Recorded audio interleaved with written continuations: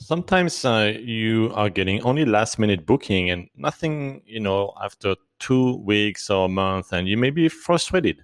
So, what should you do if you're only getting short term booking?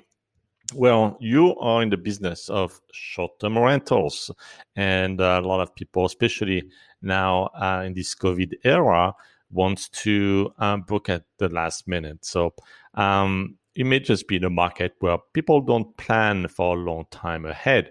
Now, you could get those bookings if you change your cancellation policy to flexible instead of a strict cancellation policy, but you may attract folks who book a month in advance and then cancel. So, what's the point, really?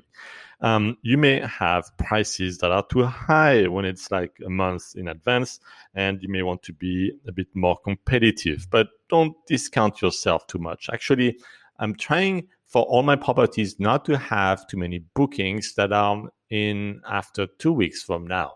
If I have too many of those bookings, that means typically that my prices are too low, and I don't want that. So you may not, want to sweat it too much if you don't have, any booking far in advance.